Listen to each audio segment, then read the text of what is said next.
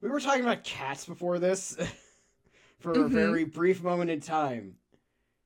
Because we like cats. This is the closest of running the intro by you I'm probably ever going to get. Thank you. Appreciate that. The amount of times I've ran the intro by Sardo, 0. None. This is episode 5. 5 out of 5 times I've never run the intro. Anyway, folks, welcome to the We Skeleton. like surprises here. Yes, we do like surprises here. But welcome to the Skeleton Crew podcast. I am your host, Almighty Strauss, or just Strauss. I'm, of course, here always with the Uncle Death, the Sardo, the person who does all the art for the podcast. Howdy, y'all. How you doing today? Doing pretty good, you know. Not too shabby. How are you doing? I'm all right.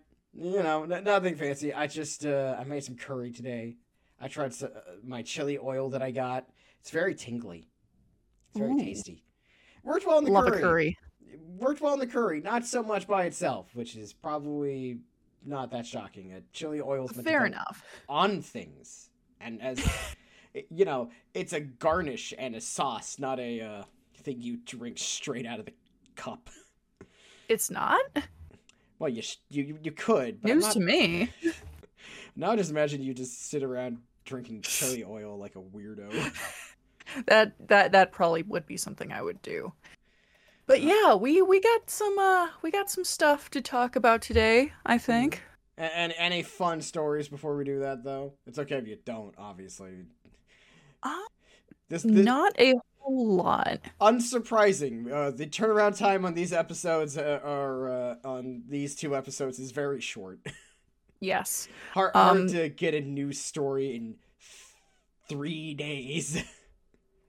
I did. I'm very close to finishing my jacket, though. I would call it a battle jacket, but I don't battle ever. I just sit at home. But it's coming along very nicely. It's covered in patches now. I found a Team Rocket patch today at one of my local thrift stores, and I am very excited about that. So, well, yeah.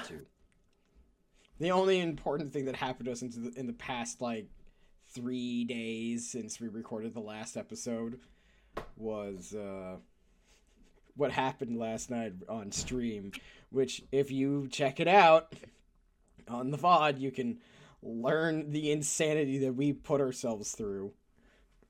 You should watch the VODs anyway, because I think they're good. I think we do a good job. The only downside is I can't clip that bit because I think it goes on for too long. Twitch only gives you 60 seconds, so brutal. I mean, the thing is, most of the time when something happens, it is only about 60 seconds. But this was different, though. Yeah, this was full breakdown for both of us. Live on broadcast. It was great. But we're covering a couple of topics today. We've got another one that it's kind of a mishmash of ideas. So, Strauss, do you want to kind of let us know what we're talking about first? Absolutely. So today we decided off of our big old sheet, which hasn't really grown too much in the interim. It's grown by a little bit. I think we've added 4 new things. Mm-hmm. I now remember how to do the strike through on Google Docs as a keyboard command. But we're talking about, first things first, what is a good video game romance anyways? Because Sardo and I are a purveyor of single-player games. Mm-hmm. Where tendency romance to happen. Because we're both, I would say lonely, but I'm literally married. Sorry, ladies, I'm taken, at least legally speaking. I'm not particularly lonely. I like seeing fictional characters kiss. You like taking the 2 dolls and mashing them together, going, I do. It is my favorite activity. I thought it was looking at graham cracker. That too. I know you said something else, but I can't remember what you said last time because it was 3 days. I have a lot of favorite activities. I want, if we ever make it as big deal podcasters, I want the compilation of Sardo's favorite activities. I'm very easily entertained. Fair. But yes, we are talking about the wonderful world of romance in video games. And Strauss, so let's get some definitions in order here. Because I'm a former speech and debate kid, and I love a good definition for the context of what we're working with.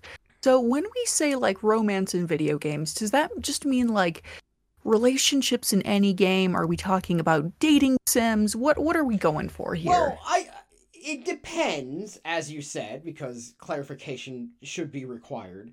I say in general because like there is a difference between a dating sim, an RPG which with a romance element, or there's a romance in the story. Okay, thank God, because I play like very few dating sims. Me So neither. I fully admit that visual novels is like this one massive blind spot for me.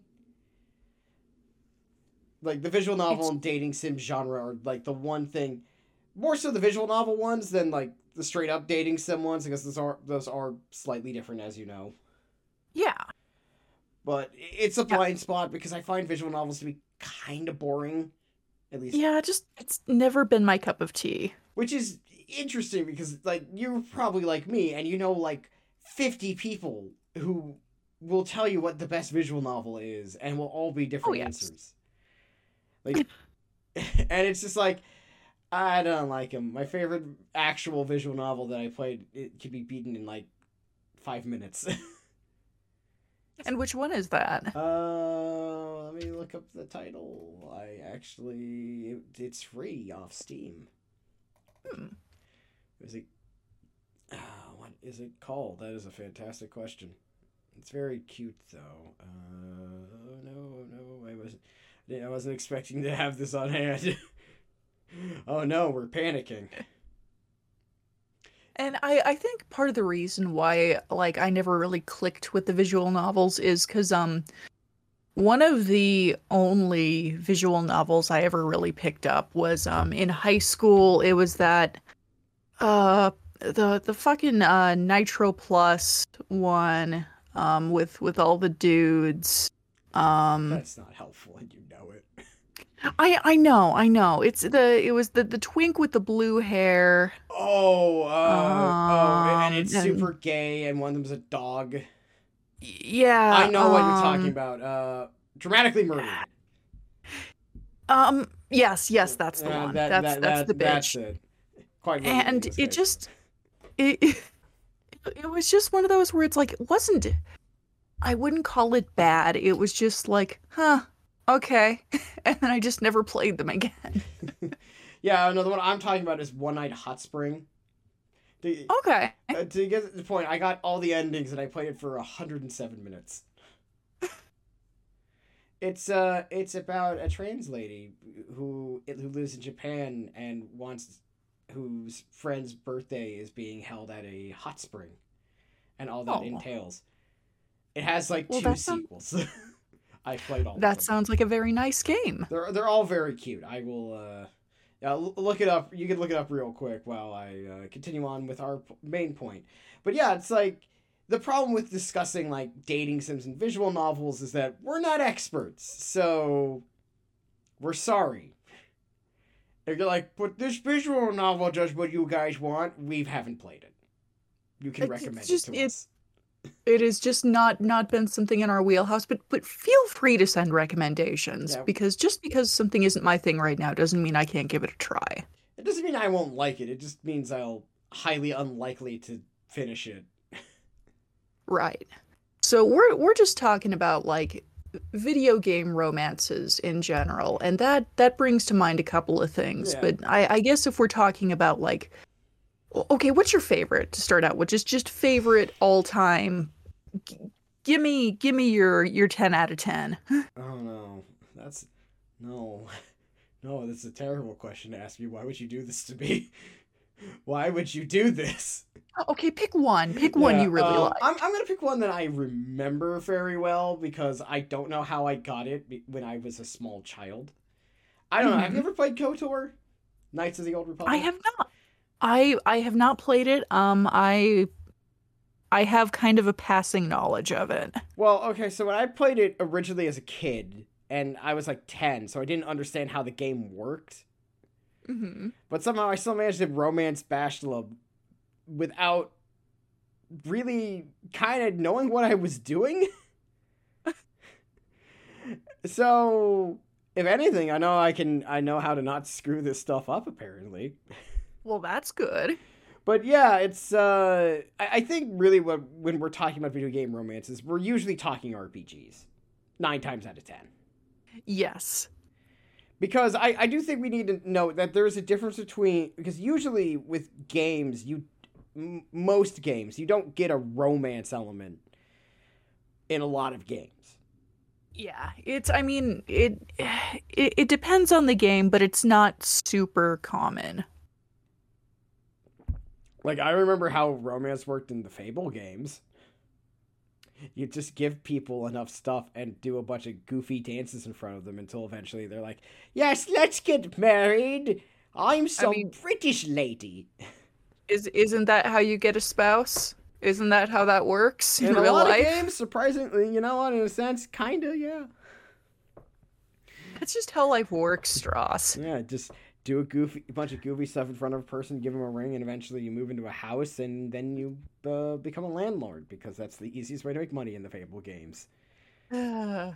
And then in Fable 3, all of your housing gets destroyed because, oops, there's a monster invasion.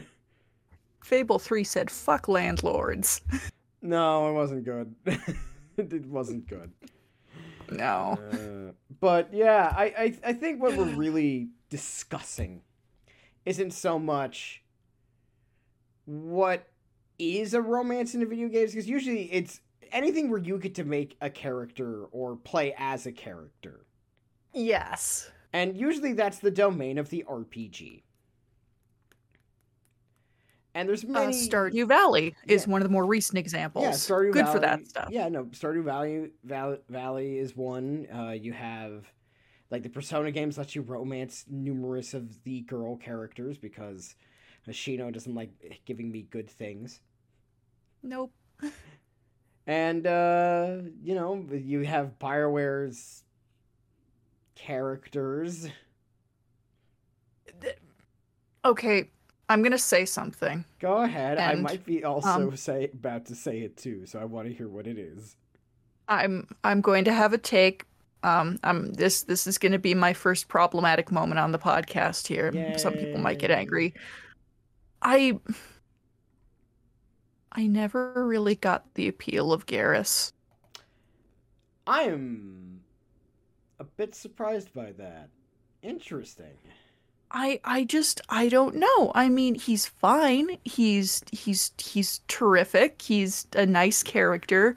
I just I did not go crazy for him the way that other people I know have. And that's fine. That's fine, but Oh, I yeah, just no, it's fine. I'm just surprised because a broody cockroach monster. He's not a cockroach monster. That's mean. That's mean of me. bug-like. He is insectoid. Yeah, he is insectoid, but he's not a cockroach. He's a bug man. He's kind of a bug man. Not really though. Yeah. It's kind of like a weird But- cross between a grasshopper and like a lizard. Yeah, basically. And- Hotter than we're making it sound. like I can I think it sounds plenty hot on its own. Yeah. But I think, I never quite got it. You never And- liked and his maybe- skinny little legs. So that's my controversial take. I don't think. I mean, not everyone was into him. I always picked Tally, but Good choice. Good Yeah. choice. Tally was if I could whistle I would. I can whistle.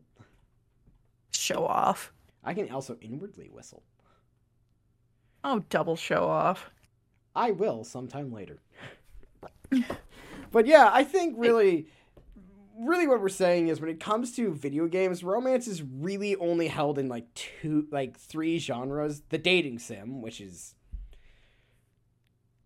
Duh. It's what it says. It's on the name. If it's not there, there's a problem. Unless you're talking about dating fake things as in putting dates to them. Where's my dating simulator, guys? Fascinating. Where I work in a museum and get annoyed at everybody else, telling them to leave me alone. You know, you say that, but I'm sure that plenty of people would like that game. Oh, hey, we're in an era where that game could make $1,500. But, yeah.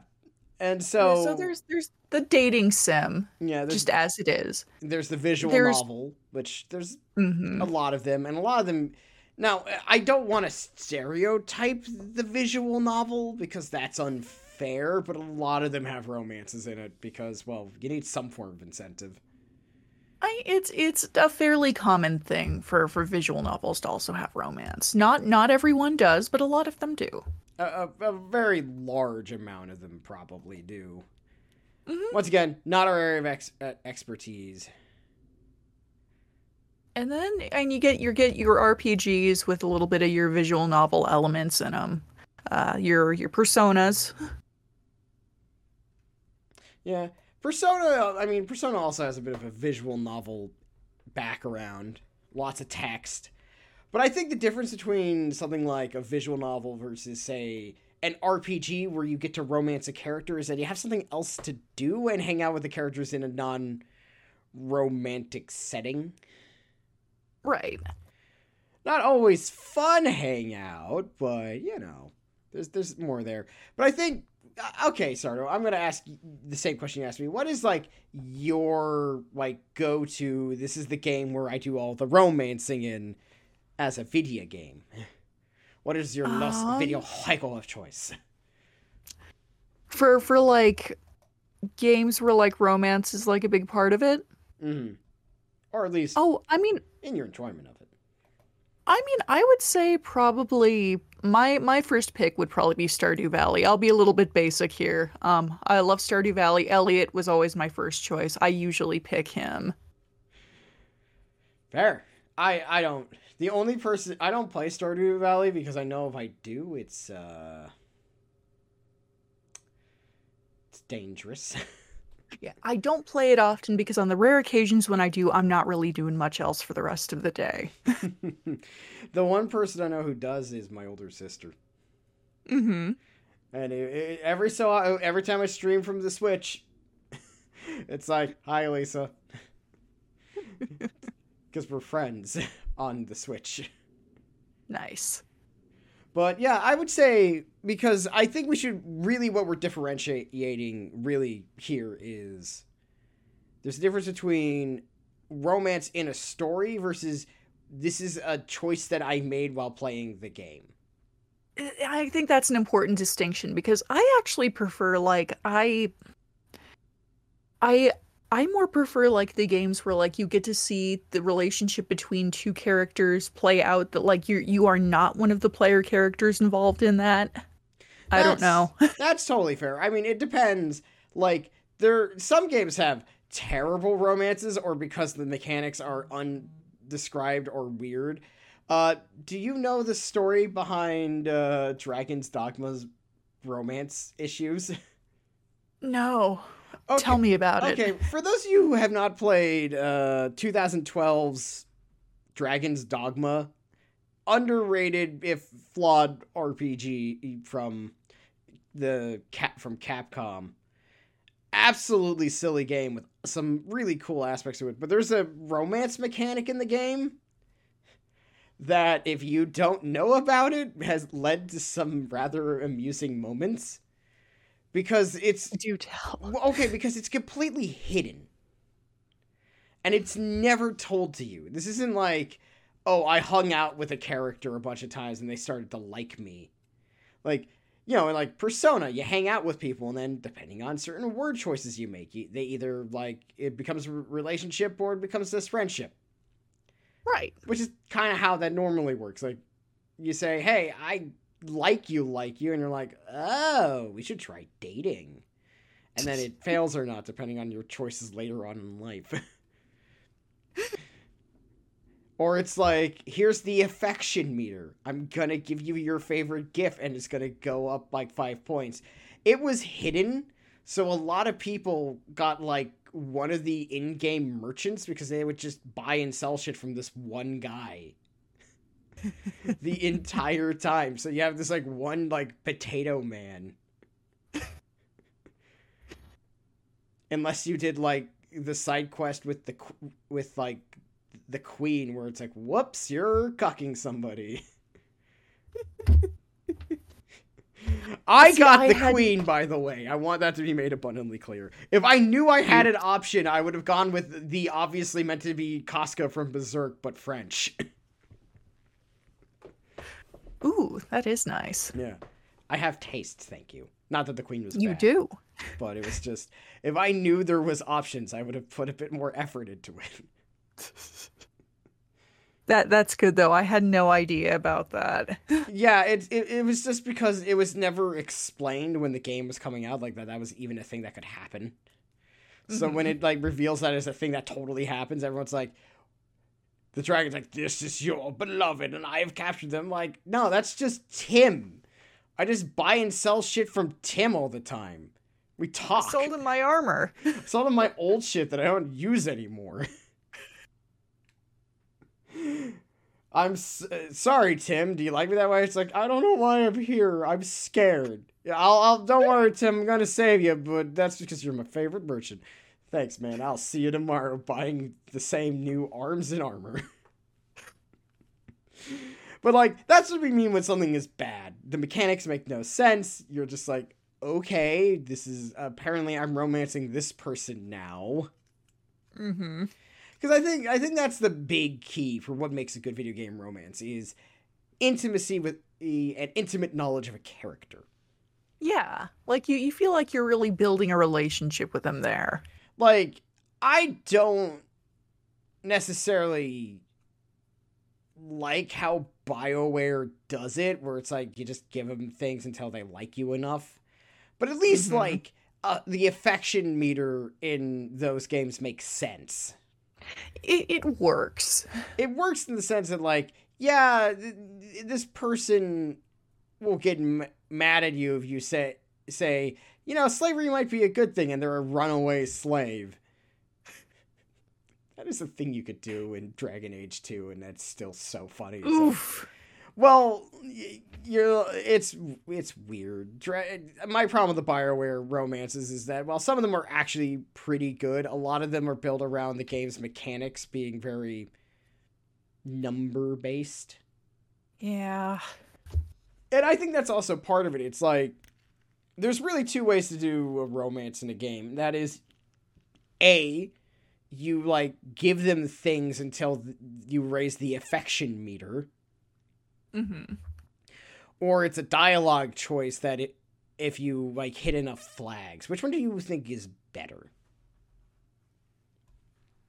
Or I tend to opt for the second one a little bit more. I mean, I think that it's the dialogue, at least it's, you know, that you have kind of some idea of, like, you know, what the character is like and how they would respond to stuff. And yes, sometimes it's a bit of a guessing game, but I don't like the go get them item, give them item. Yeah, like, the problem I have with sort of the affection meter is that it's just sort of like, it kind of takes knowing the character out of the equation. Exactly. Because, like, the key is, if I want to romance a character, I have to like them first, or at least find them visually appealing. Yeah. Depending on how well written this hypothetical game is. If it's not well written, then we're in a bit of a different problem. You need to care about them. Yeah. Like, I didn't pick this character because I thought this character was just there. I picked this character because I wanted to. Right. There needs to be a level of choice.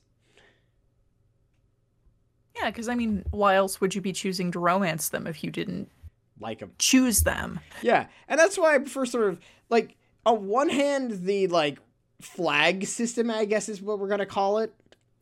I'm sure there's a better name for it and an actual name for it, but I don't know it because I am That works. I'm not a master of game design, which is why I only talk about games and not make them. Same here. But like, for example, like I much rather pick like a dialogue option that's like romantic and be like, I've learned what you like, or at least I looked at a walkthrough to make sure I picked it right. Exactly. Well, that's the downside, is that second half of that statement. Then you're stuck in like the walkthrough problem of like, I want to romance this character, so instead of learning what this character might like, I'm looking up a walkthrough. Now, sometimes you need it because the flags are esoteric and weird. Mm-hmm. I have a good example of that. There's you haven't played Pathfinder Wrath of the Righteous, but I definitely have. You will see it soon. I will. Because I plan to stream it, and you want to do some voicing for that because, well... Yes, I do. That's fun. But in it, like, the character I romanced, you had to camp in specific spots, in specific areas, to get, after certain events, to get dialogue options. Oh. And they're easy to miss if you don't know to do it, because there's no prompting for it. Oh, that sucks. It sucks. And, like, I get it. Like, how do you do this and do it well? Because there's two halves of this discussion. Mm-hmm. Half one is the writing, obviously. And you and I can both agree that if it's not a well-written thing, then it's not fun, even if it's a character that we like. Yeah. Like, no one goes like, man, I like this character, but the romance path sucks, therefore I do it every single time. Haven't heard that one ever. On the other end of the spectrum, there's the mechanics side of it, which is like, how do you make it work so that people actually do it? Mm-hmm. And it's tough. Because it's like, I don't know, it's hard to bounce. It is a fine balance to strike. Indeed it is. Like, for example, like, one of my favorite examples of, like, okay, this character, like, sometimes the flag is very simple. Like, you watched me play Persona 4, and it's just, for most of the characters, is say yes or no. Sometimes do hilarious results. Yeah. My personal favorite is like, do you want to hug Risei because she's having a moment, or are you just going to stand there awkwardly next to her? Menacingly. Not even menacingly, you're just standing there. It's like, can I hug her platonically or not? The answer is no.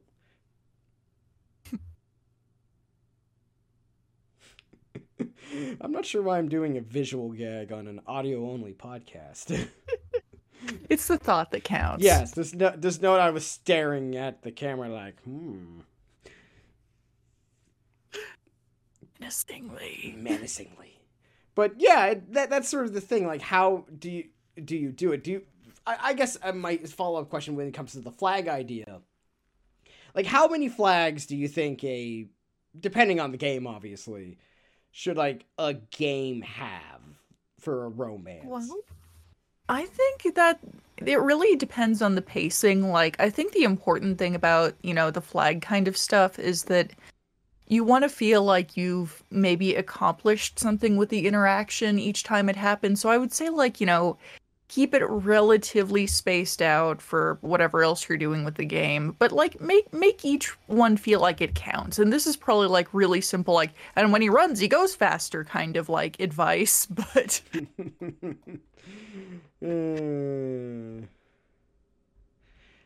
John Madden on dating sims. John Madden says if you throw this football at them, they'll like you more.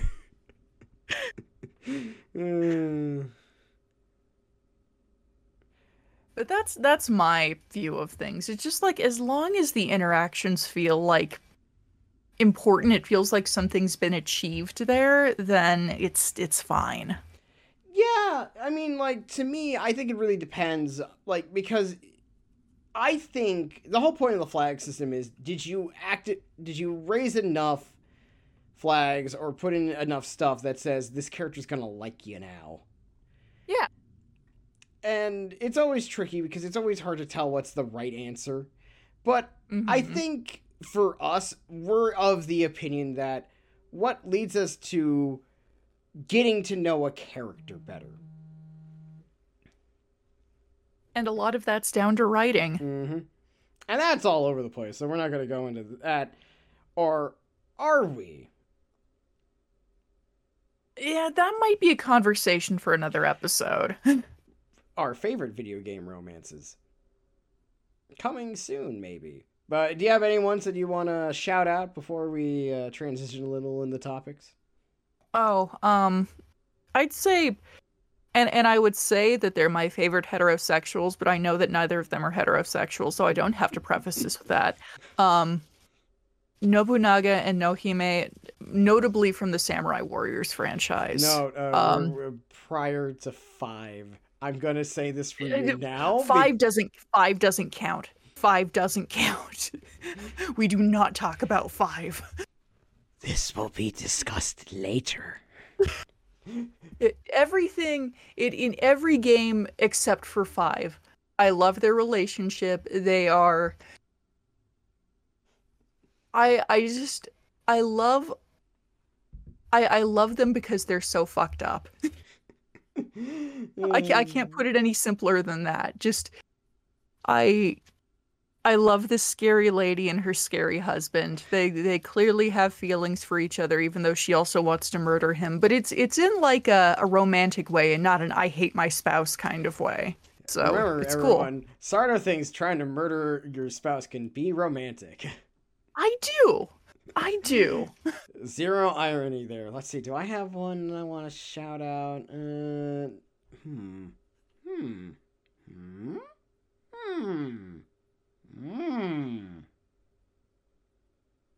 It's a tough choice, to be fair. I'm gonna look at my list of games, see if I can remember anything. You know, bringing it back to One Night Hot Spring, there is one that develops that you could start in the first game that gets into the third one. And it's so funny by the third, it's like, you two are dating? I'm like, yeah. Yeah. We've been dating for like 2 months. I need to check that out. Yeah, no, they're cute. You like them. Yeah. But if we move, technically I could pick Mai and Andy. They are officially canonically dating in one timeline.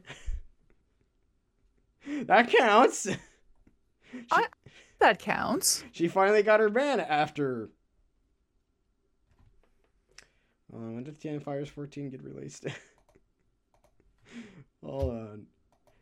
Mai first appeared in 1992. When was King of Fighters 14? I think it was. Not King of Freight. What the hell's the King of Freight? I wasn't informed that there's a King of Freight now.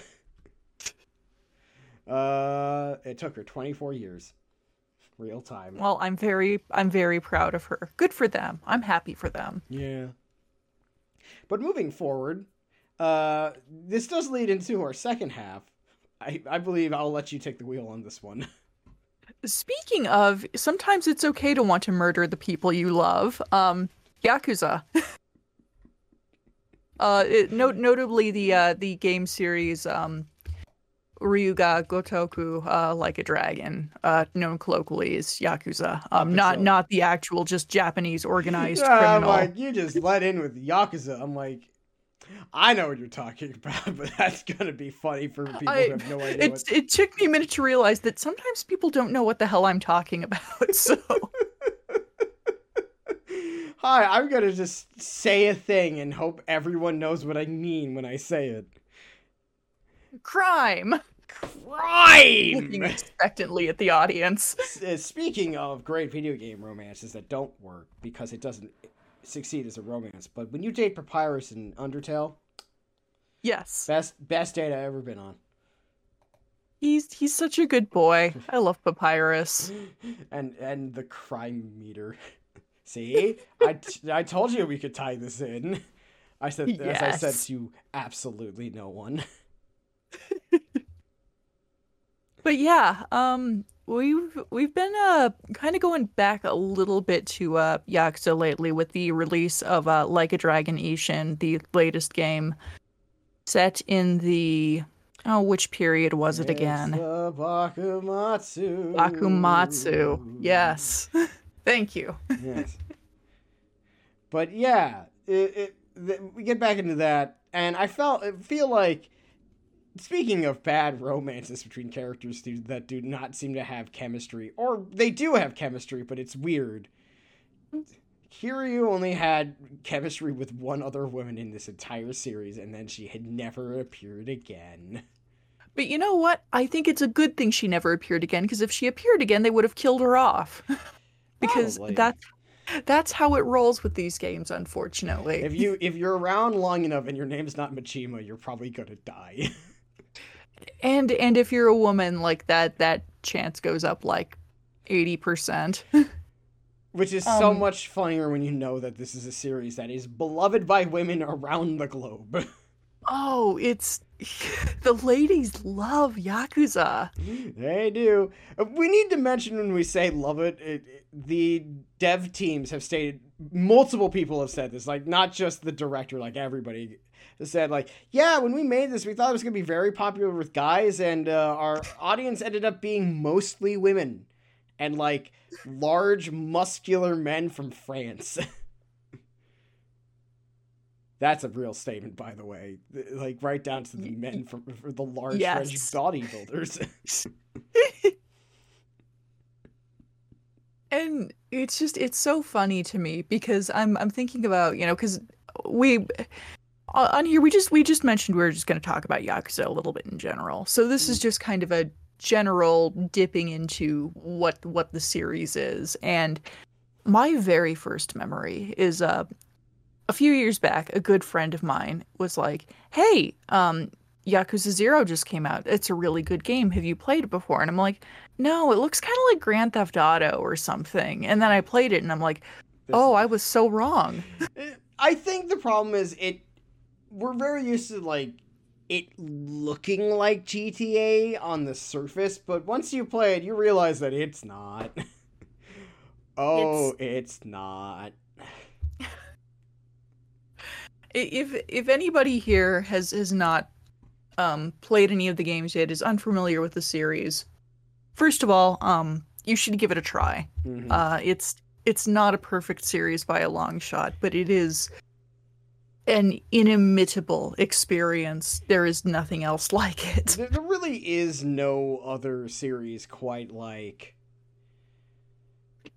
the Yakuza franchise. There is no series where in the same game you play with slot cars, run a cabaret club, run a real estate empire, help a dominatrix be better at her job, and deliver a pizza. And only some of that is most of that is with one character. Pizza delivery is very hard. I've seen you try. Oh Lord. I failed that mission 3 times. 3 times. And it was so upsetting. Hilarious though. But maybe for you. Very much for me. The worst was when you went the wrong direction. I was like, no, go left. No. I was very frazzled. I was very stressed out. I was not thinking clearly. But I think this is really leading to sort of the ultimate point about the Yakuza franchise, is that behind all these serious crime drama aspects, there's the phrase Yakuza is a serious crime drama while absolute chicanery is happening on screen. I'm trying to think of like the most absurd thing I've encountered in one of the games, and I can't even think of one thing specifically to nail down because it's like, well, no, that was more ridiculous. Yes, but I got a good one, and it's one of my favorite tweets about the series, and that is the one where Kiryu, after running into a bunch of guys practicing infantilism, his Yep. face towards the camera, looking so done with this. But it's like, I've already seen some shit, man. Not He again. looks so sad. So am I really about to fight a bunch of grown men wearing diapers? And the answer he knows in the back of his head is, yeah, I am. You're gonna fight the adult babies. And that is what it's like being Kazuma Kiryu, the series' up until recently main protagonist. Sort of. He was our guy. He's getting a little old now. I think that's also another thing we should mention. Yakuza is not the domain of young men. No. All these characters are in their 40s and 50s, and you just kind of have to roll with it. This is a game full of violent senior citizens. The most violent senior citizens. And okay, Kiryu's great and all, but can we talk about the real legend? Like, I don't care about Kiryu, I don't care about Majima. That's a lie on both counts. I care about them both very much. I can assure you, I know you care extremely large amounts. But the one we don't talk about, I mean, when I say we, I mean, I feel like people don't talk about him enough. Daisaku Kuze. The man, the myth, the legend. The man who fought a monkey. And Kuze's actor is like also just like, because a lot of the voice actors for characters in this game are like just also like regular actors with regular acting jobs who do normal acting things. They're just normal men. No, they're not. None of these men are normal. They appear in this series. But if they you play wrestlers. if you play any of the Yakuza games, play Zero and play it for Kuze. Like, yeah, whatever, young Majima, Kuze. We're not saying because he's hot. We're saying because weird shit happens when he starts getting on screen. And that's the thing about the Yakuza series is just craziness will happen. Yes. Let's run down a list of things that definitely happen in a Yakuza game that sounds like we're making it up. Number 1. The Yakuza's plot is stopped because of a small plot of land in the middle of town that is about the size of, like, the room I'm in right now. It's tiny. It's very small. Number 2. Kiryu buys a statue of himself that's made of solid gold and worth about the same amount of money that is stolen out of the vault in the original Yakuza game because of the bubble. You in Zero, you twice have to fight a man who his whole thing basically is how much of a chub he gets for fighting you. The words blood chub are used at a point in that game with nary a shred of irony. Let's see. Number 2. There is a golden castle inside of an actual castle. Let's see. These 3. Go for it. You can hire a chicken to be your real estate agent after you win it in a game of bowling when you were supposed to get a turkey dinner, but they give you a live chicken instead. Her name is Nugget. And she's the first of 2 chickens where this happens. Let's see. I'm mostly just using stuff from the main plot, by the way. All the ones I've said are stuff that's like main plot. So if you're wondering, is Yakuza a bit insane? You fucking know it. And I think that's part of the reason why we ended up really liking it. And now that I think about it, it's just like utter absurdity will happen. Yeah. So, I mean, I guess Strauss, because I talk a lot about Yakuza, but yes, I do. And I haven't really heard your takes on it as much. So, like, I don't know. What is your general, like, feelings about the game overall? Just the series. Like, what's your thing? Well, I can't say it is my favorite, which is fair. That's all right. I always appreciate Yakuza being just what it is. Like this incredibly serious drama that is broken up by just utter bullshit. Like, there's no series that just lets me have a serious crime drama, and then in between, I have to, like, walk somebody's dog. And shit just gets weird. Or that there's a chimpanzee operating a crane. That's and his name is Goro Majima. No, I'm talking about the actual chimpanzee in 7. I know. I know. And then there's Goro Majima, who will... One thing he does in the first game gets referenced, like, every other game. He never gets to live it down. And it's like, it's so funny because it's only one of the many absurd things he does. The character of Goro Majima, the mad dog of the Shimano, has done many wild things, and yet, for some reason, it's the time he drove a dump truck into a brothel. It's a pink dump truck, Strauss. A very important note. It was a pink dump truck. Where he got it, nobody knows. He has his sources. I know it's because it's pink, but, like, they never really bring up the pink part. They just kind of bring up the actual action itself. The pink part is very important to me. I don't know why. It just adds to it. Yeah, it's to me, I like it a lot because it is one of the few series where it takes itself 100% seriously, but breaks it up with the most absurd, crazy bullshit on the planet. And it does it all with a pretty straight face most of the time. Like the time when you fight a giant Roomba. How did we say that's true, by the way? That's a side quest. Like, I want to make it abundantly clear, all the shit we just said is real. This is not us. We have not told one falsity. And it all happens. I think the real magic of the games is that all of this stuff happens, but the gameplay kind of lays it out in such a plausible way where you're just kind of going like, yep, this is what we're doing. Yep, this is what's happening right now. You don't really stop to go, oh, this is crazy. You just kind of accept it. And I think that's the real magic. Mm-hmm.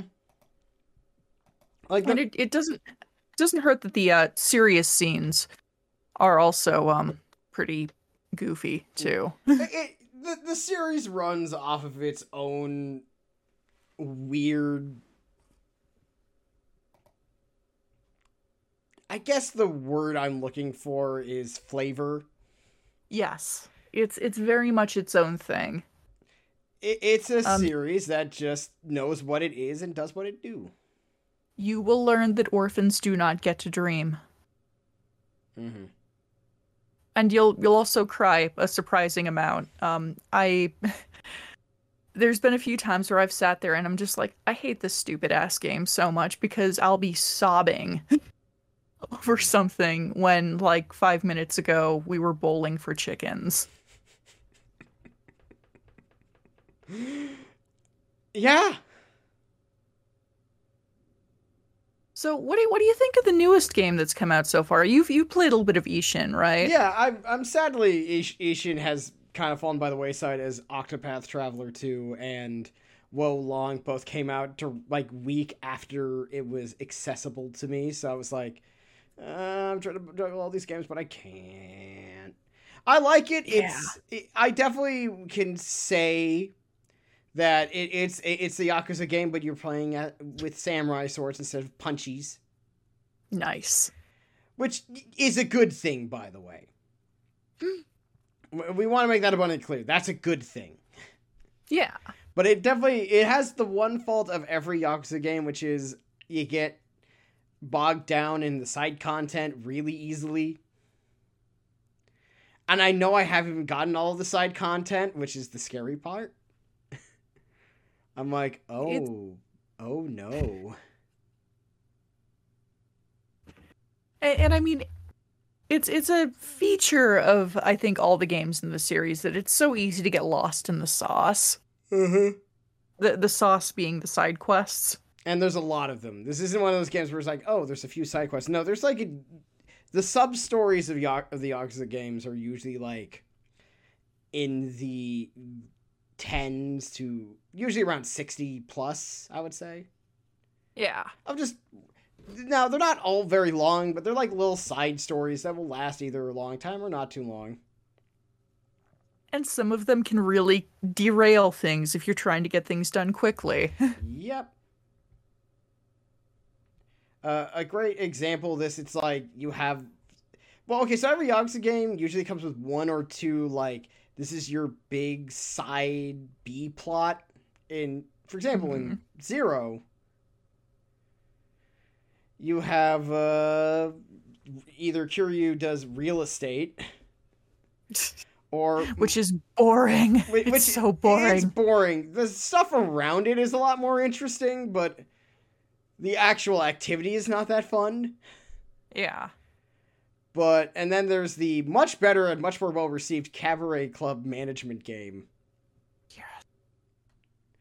Where so good. It is great. It is wonderful, and you help Majima, or in Kiwami 2, Kiryu, run a cabaret club. In fact, what's so funny is that they actually reference the fact that Zero had it in Kiwami 2. Yes, they do.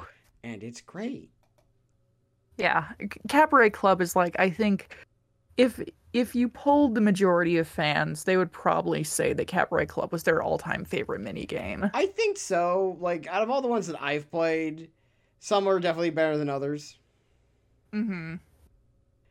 It's one of those things where what we're discussing is that, like, what's fun about this series is just how goofy it is, but also it gives you a lot to do, but not too much. Yeah. Usually. Sometimes it does. There is a pleasant amount of activities.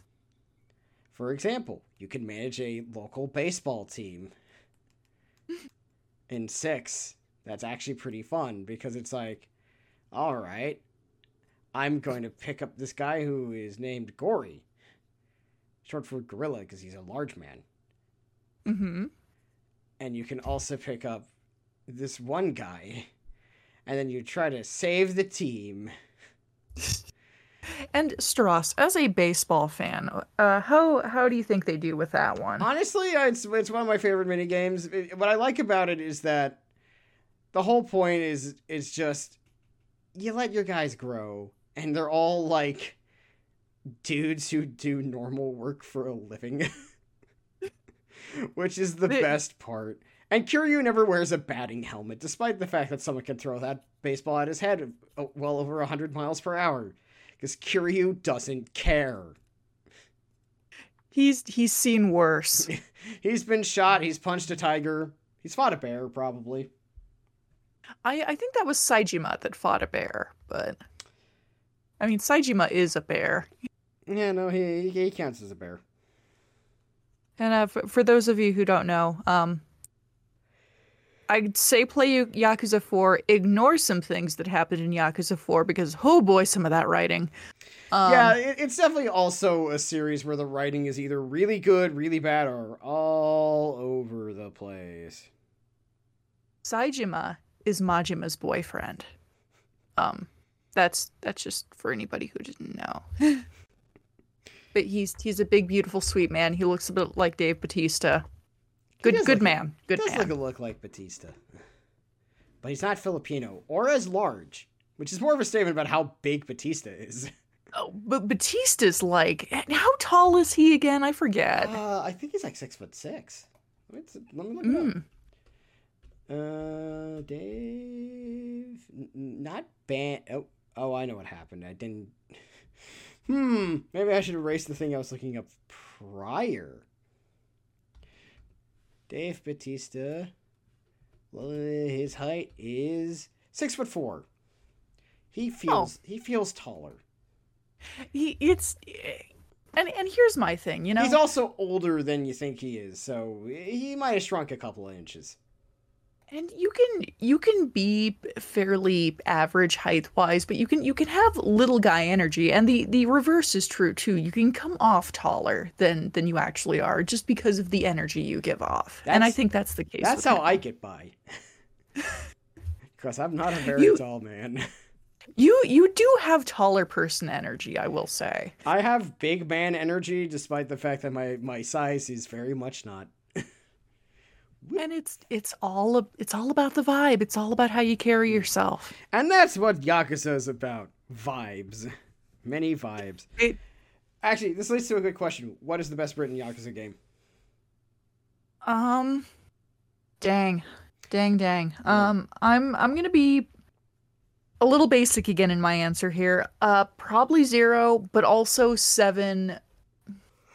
It's a tie between 0 and 7 I would because say 7, personally, because I think 0 is pretty well written, but it also kind of has to work off the fact that there is aspects of the plot that are just kind of wild. yes. Mostly And that I think no one could find out who owned this one plot of land, even back in the 80s, with enough resources feels kind of silly. yeah, 7 you care a little more about the plot and also just Kasuga Ichiban is the man of all time.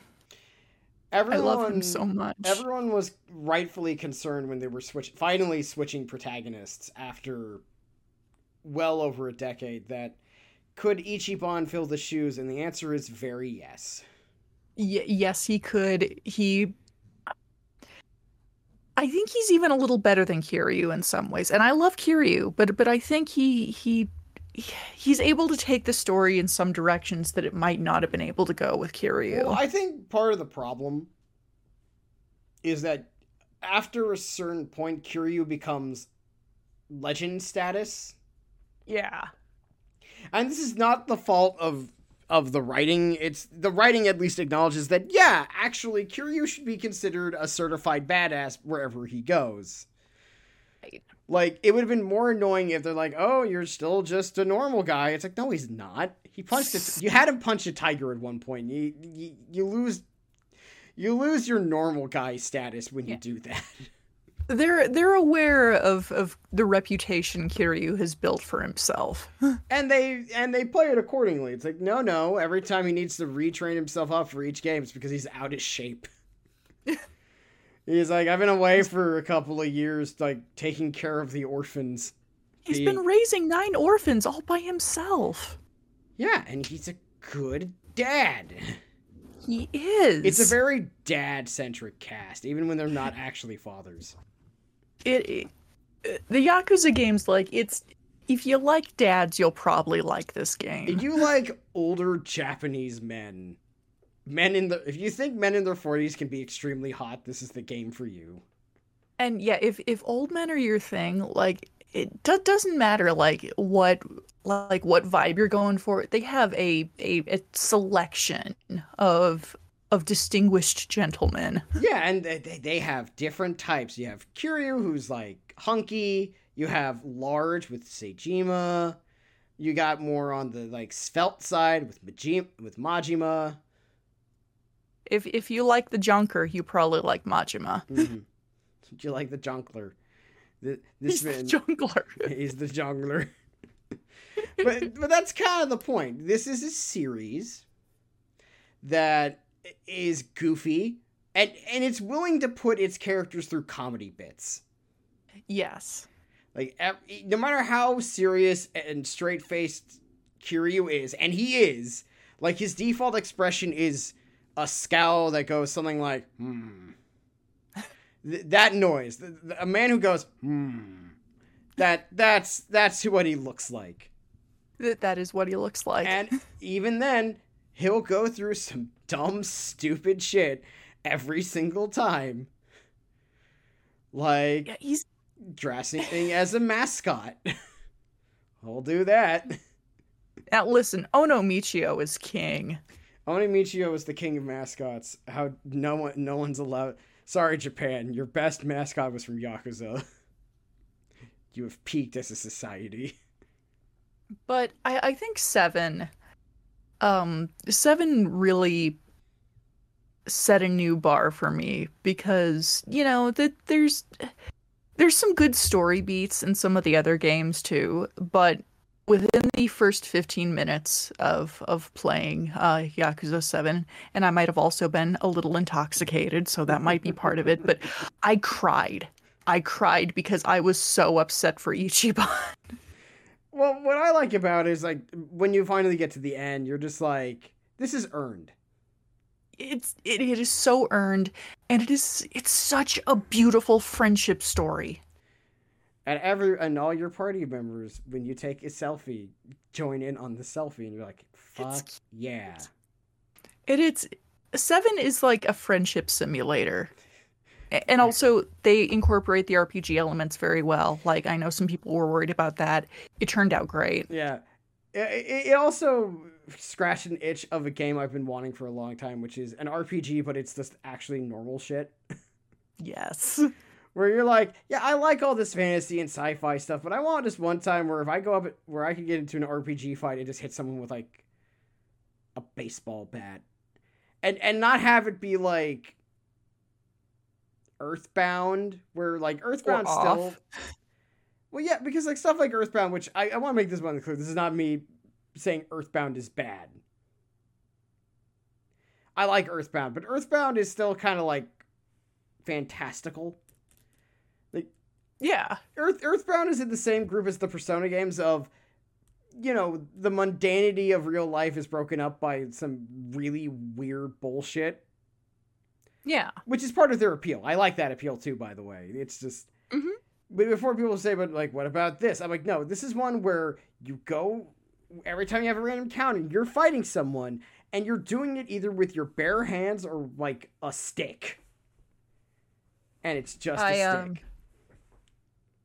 I also think, because you can do some different attacks, and I think Nanba can actually summon pigeons. Yes. Yes, he can. Love him. I have no patience for Nanba haters. The whole point is, the whole game is great. Because it's the only RPG that I've played where everything is stuff that could happen in the real world, just filtered through the eyes of an idiot. It's like, I see everything like Dragon Quest. Okay. And Ichiban is the world's oldest Chunibyo. He definitely sees everything kind of filtered through a different perspective, and it's beautiful. And I love him. I do too. He's great. And a good, different protagonist for the series. Because he's very emotive, and he's very, like, he has very big feelings. Like, the way I put it is, Kiryu was stoic dad, but very loving. Very good dad energy, I think is the best way to put it. Yes. Whereas Ichiban is your fun uncle who's like, hey, what's up? I brought you a new video game. Hell yeah.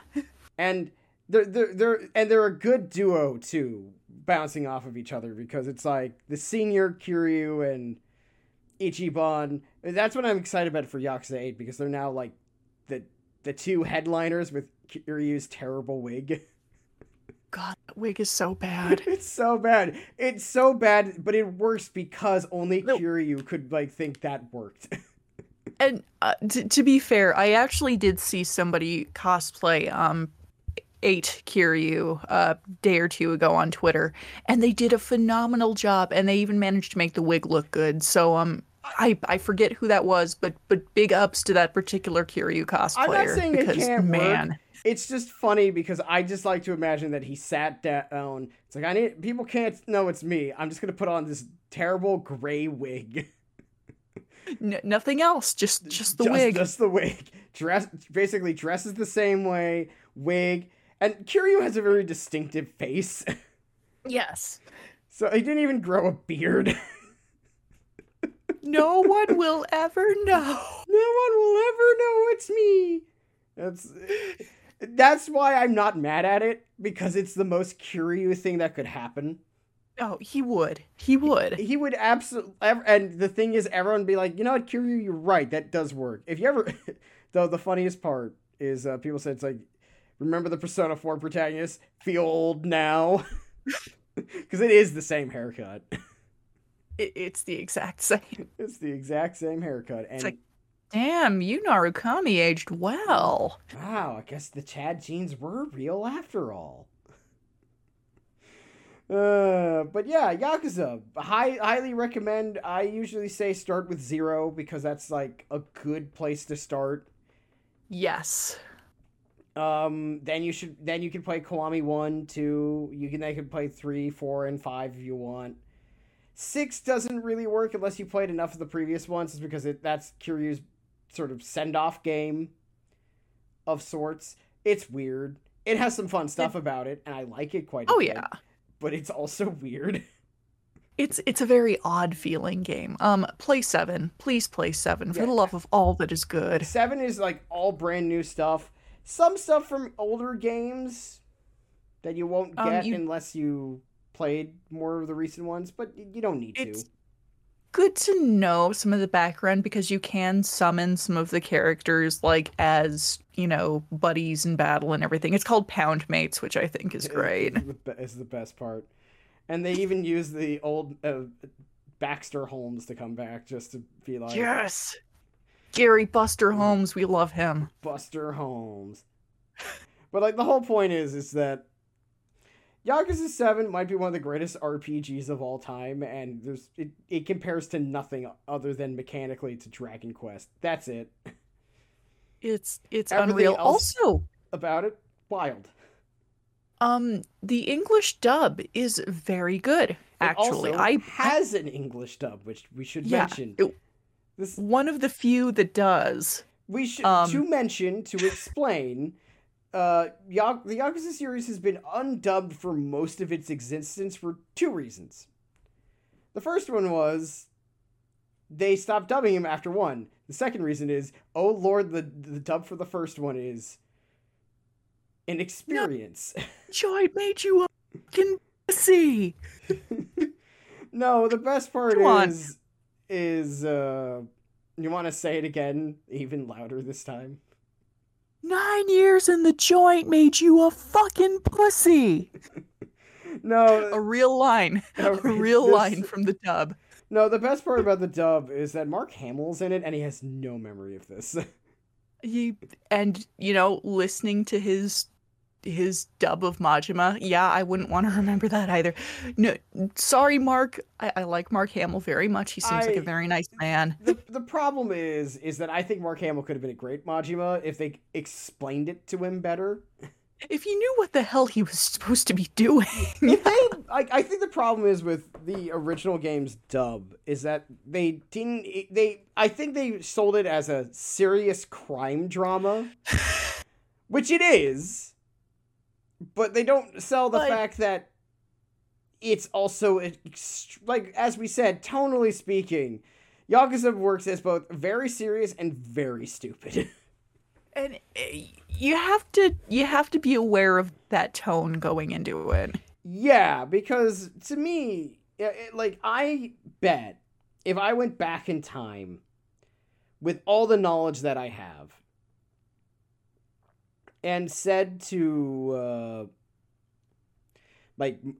direct the cast, because the guy who played Kiryu in English the first time around came back to play Kiryu again. Mm-hmm. And he sounds way better the second time. Yeah. Because I think now we have a better idea of what the game's tone was supposed to be. Because, the first one, that's, the first time we did it. And Sega tried to make it, a big deal franchise, so they hired a bunch of, Hollywood actors, and a lot of budget went to make it into doing that. Because there's a lot of... Mark Hamill. And, Mark sounds like the fucking jonkler. If they told Mark, hey, Majima's a serious character, but he's also intentionally being weird. He's intentionally acting like a fucking weirdo the entire time, being way too familiar with people. I think he could have done a better job. He could have done it. It's just you're absolutely right that it's just a thing of it wasn't very well understood, wasn't very well explained. It was their first go around with this, and they didn't really. And it's the first game, so a lot of the stuff that would help inform all the direction didn't exist yet. Also, dubbing is hard. Translating stuff to other languages can be very hard. Indeed. So they hadn't really dubbed one until 7. So like 2, 3, 4, 5, and 6 were all completely undubbed. Just subtitled all the time. So, good news for anybody who would prefer not to play with subtitles. Yeah, English dub for 7. Fantastic job. I think it's Kaiji Tong that voices Ichiban. He does phenomenally. Yeah, good stuff. The whole game is fun. And Yeah. also karaoke. That's a thing you can do, and it's great. I love karaoke. To finish this segment, what is your favorite karaoke song in the entire series? Oh, that's tough. You know, it's a toss-up between 24-Hour Cinderella and Judgment. Ooh, because I was going to go with Ichiban's. What's it called? Machine Gun Kiss? No. No. It's No. the more poppy one. Oh, what's it called? Why It's the one with the can't I think of acoustic it? guitar. You know which one I'm talking about, which is the worst. Yes, part. I do. Just the name's escaping me. Yeah, I'm gonna look it up real quick because really the point is it is Japanese Grand Theft Auto, but it's so much more than that. It's if you're somebody who's like, not a big fan of Grand Theft Auto, well, don't worry because it's not like that. Hmm. And that's what makes it fun. Let's take a look, see what it's called. Oh yeah, the Future I Dreamed of. That's the one. Okay, there we go. Yeah. So yeah, if you ever want to play a sort of not Grand Theft Auto, but something kind of similar, mostly because you just don't really hang around, you don't drive very many places, because surprise, surprise, Japan's a much more walkable city. We love walkable cities. Walkable cities are great. We believe in good walkable cities, excellent public transit, and just a nice time.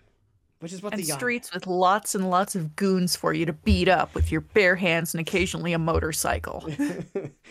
And I always loved the explanation as to why everyone challenges Kiryu, that it became a gang initiation. It's like, you want to be part of this gang, you need to find the one guy in a white suit who's going to kick your ass. Kicked everyone's ass here, it's going to kick yours too. Oh, do we have to beat him? No, he's going to beat you up. Yeah. That's the point. It's like, oh, are we going to beat him? It's like, no, he's going to horribly maim you. But luckily, we have free healthcare in this country, so it's okay. He's gonna break. I'm jealous. But I think it's Oh, go on. And he's gonna play the big butt song while he beats you up too. Or is that another guy? Yeah, that's a different guy. That's a Majima thing. Majima absolutely. He would. If he knew that what Kung Pao was, he would absolutely steal that bit. He would. Nishida, get out the boombox! Why? Play the song! Fine. Why? I don't get it. I saw it in a movie. It was really funny. No one else is gonna get it, man, but okay. But yeah. Also, sometimes wrestlers are there. Like actual wrestlers. There are. Several times. There are real wrestlers. The now recently retired Keiji Muto was there at one point. Yes. Pro wrestling. Also, like, a lot of, like, just general kind of celebrity actor cameos. Chiaki Kuriyama was in one of the games. If you're wondering, do they actually use noted Yakuza filmmaker and filmmaker of the Yakuza movie, as in for this one, Beat Takeshi's there? Yes, of course he is. Of course. It's just Beat Takeshi shows up, and you're like, yeah, eventually he was just going to show up. Impossible for him not to. The Yakuza movie is something we need to discuss another time, because... That's a whole nother can of worms. Lordy. It's not good, but it is amazing. It's not good, but it is terrific. But anyway, we're going to close this out by a little bit of an update. Usually this segment would be the hell you watching, but we ran into a problem. Sora and I don't watch a lot of things. We don't. We really don't. We are people who stay in our lane and don't do much. So we're going to have a bit of an update. So I decided that I'm going to force Sardo here to watch Heike Story with me. I mean, you're not forcing me. I wanted to do this, so. True, you wanted to do this with me, but I am also technically forcing you to do it. I'm just also making sure it happens. Right. This is something we both want to do. I just happen to be the one who wants to do it more. Fair enough. So from here on out, you're probably going to get maybe, depending on how things work out, long, rambly moments of us talking about it on the podcast. And you said it was going to make me really sad, so I'm really looking forward to it. Oh, you're going to love it. You're so going to love it. I'm so excited for this. This will be starting for I guess the next episode's recording, which I think we're doing also next Monday. Yes. Yeah. So I guess after we've watched three, maybe 4 episodes. Yeah. Yeah, right afterwards. So that's you're gonna literally get the the post watching reactions. Ooh, that sounds like fun. I can't wait. Looking forward to it. Me too. Anyway, folks, thank you all for listening to our podcast. Good night, everybody. Thank you for listening. This is Strauss here saying you can follow me on Twitter at almightystrauss on twitter.com. Or you can follow me on Twitch where I stream Tuesday, Thursday, and Sunday most of the time at around 7:30 to 8:30 p.m. Eastern Standard Time. Still doing Sakura Wars. It's very good. You should check it out. Yeah, well, not for very long because we're like halfway through the game and they go by fast. And, so hop on it quick. Yeah, hop on it quick or watch the VODs. I don't care if you watch the VODs. I don't think I get any money for it, but I don't try to make money. Also here, you can follow Sardo at Autopsy Garlands on Twitter.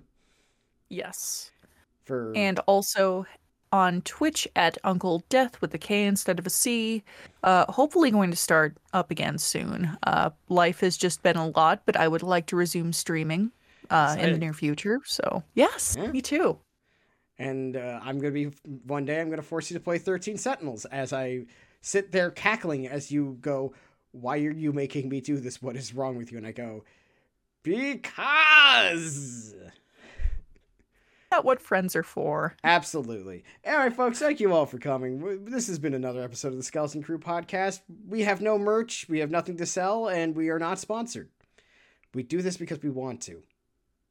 Yes. Good night, everybody. Goodbye.